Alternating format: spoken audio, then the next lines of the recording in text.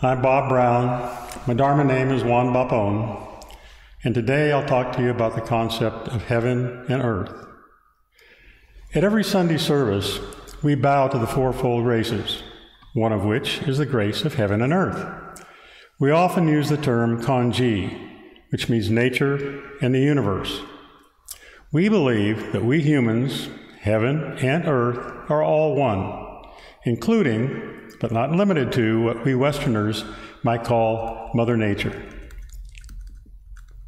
Master Sotasan, who was the founder of Won Buddhism, developed the concept of Il Won Song, the one circle image, indicating that all things in the universe are as one, and all have a Buddha nature.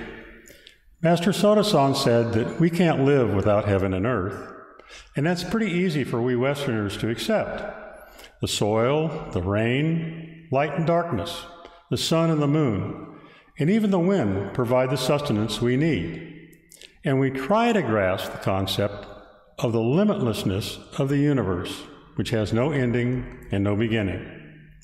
Master Sotasan described the characteristics of heaven and earth as radiant, steadfast, meticulous, just, reasonable, vast and immeasurable, eternal and imperishable, accepting, free of a sense of self, without good or ill fortune, and free of thoughts and applications. Well, that's quite a lot to absorb and attribute to the earth, heaven, and even to ourselves, because we Westerners have tended to think of these as three separate entities: heaven, the earth, and ourselves.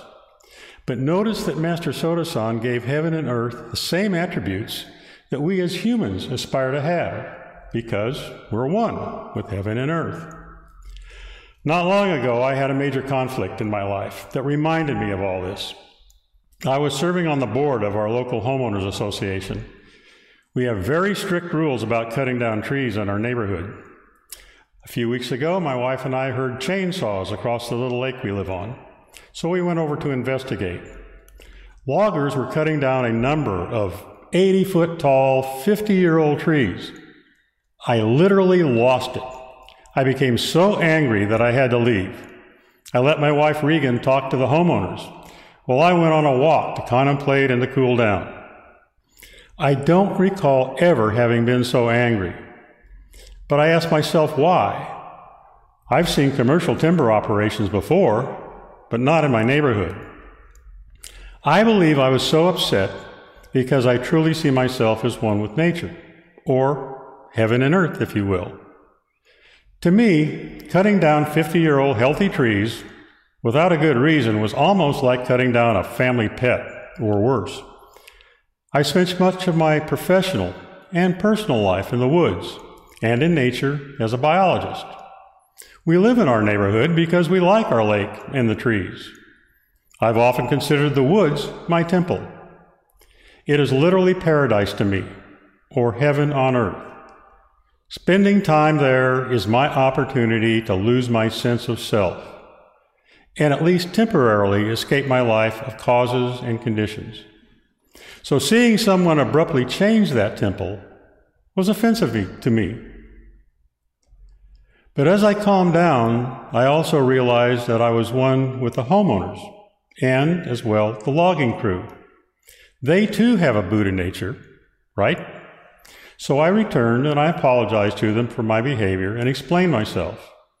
They didn't know anything about neighborhood rules, so it really wasn't their fault. So we are one not only with human nature and Mother Nature in the universe, but with all other people as well. Those whose actions we like and those whose actions we don't like. That can be a real struggle sometimes. So what are we to make of this oneness, this concept that we are not separate from heaven and earth, all other peoples, and the whole universe?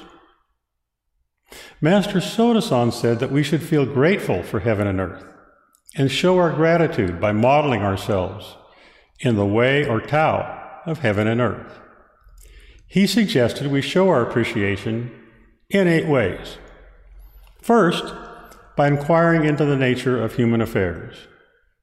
Secondly, by applying ourselves and our actions to achieve our goals. By avoiding becoming enticed by remoteness or closeness, intimacy or distance, joy or anger, sorrow or happiness, and thus ever keeping with the middle way.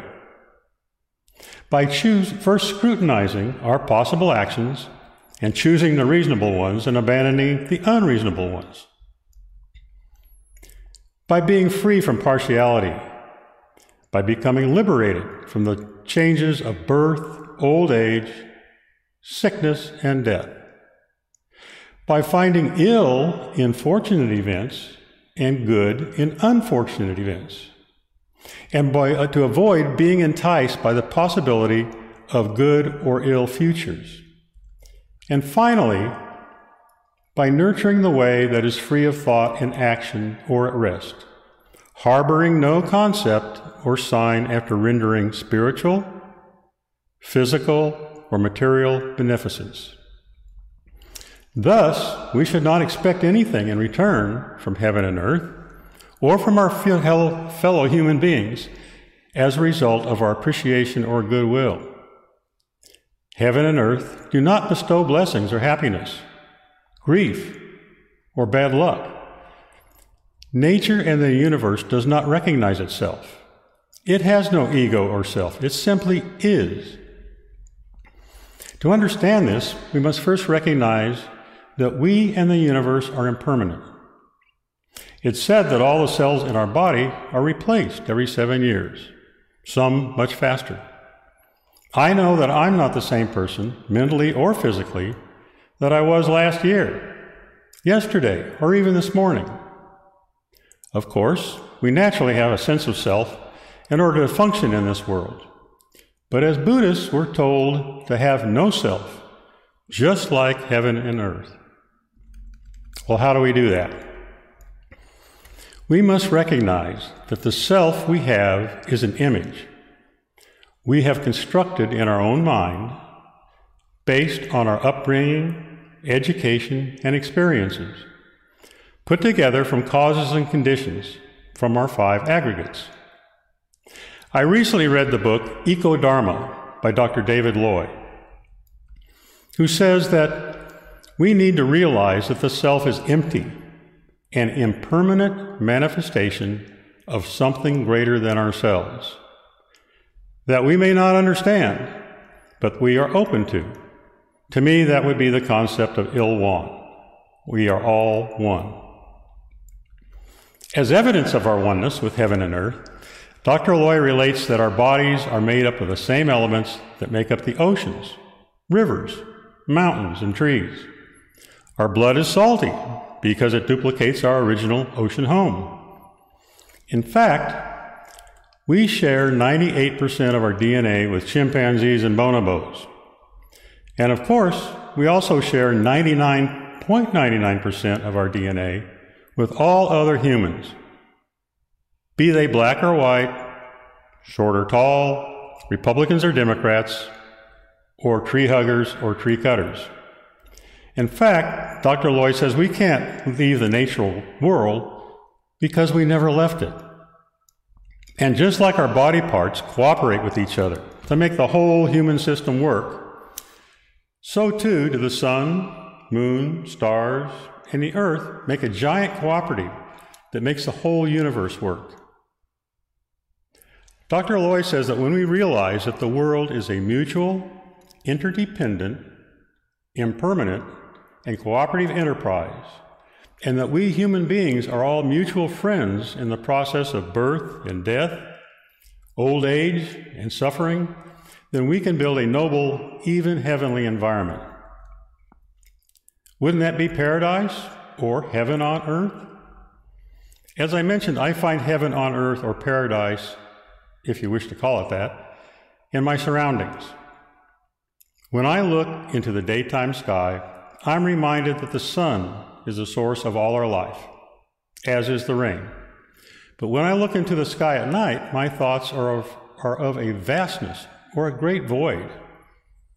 I know the moon and the stars I see are but a few compared to the billions of others in the universe, which, again, has no end.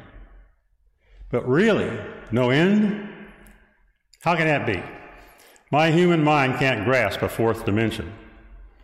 But I'm reminded that the universe is limitless. Both we and the universe have no beginning, no ending, no birth or death, all formless, constantly changing, and impermanent. I personally struggle to understand all of this, as much as I struggle to understand myself. I tell myself that I may never fully understand my original Buddha nature or find enlightenment, but that's okay. It's the journey and my practice that makes me a better person, not necessarily the destination. And though I don't always understand it, the seeking brings me peace. Or, as the Christian Bible says, the peace that passes all understanding. But of course, our earth, which is also our heaven, sometimes struggles too. Climate change, pollution, wars, and human injustice plague both our planet and ourselves. Master Sotasan said that if we show ingratitude towards heaven and earth, or to each other, we'll receive punishment from heaven. Or, as the Christian Bible says, Father, let your will be done on earth as it is in heaven. Fortunately, we're not just observers of the cosmos, we're also active participants. We can do things. Mother Teresa was once told that her work was merely a drop in the bucket of what was needed, so why bother? She answered, the ocean is made up of tiny drops. And remember Master Sotasan's admonition that every step you take, everything you do, is Buddha Dharma. Remember also our sacred chant, Sanjo. May you attain eternal life in heaven and earth, perpetually shining, even with the extinction of all things. I may not be able to save the world, but I can recycle a can, plant a tree, and help a neighbor. If we all do these things, we can make the world a better place. And I can work on my own mind. Mahatma Gandhi once said, the greatness of human beings is not so much in their being able to remake the world, but in being able to remake themselves. Master Sotasan said, if we want to improve the world, we must first improve our own mind. I'd like to close today with a poem by the author and conservationist Wendell Berry. It's one of my favorites, and I personally believe it reminds us of the oneness of the heaven and earth and how we, as humans, fit in. It's called The Peace of Wild Things. When despair for the world grows in me, and I wake in the night at the least sound, in fear of what my life and my children's lives might be, I go and I lie down where the wood drake rests, in his beauty on the water, and the great heron feeds. I come into the peace of wild things, who do not tax their lives with forethought of grief. I come into the presence of still water, and I feel above me the day-blind stars waiting with their light. For a time, I rest in the grace of the world, and I am free. Thank you.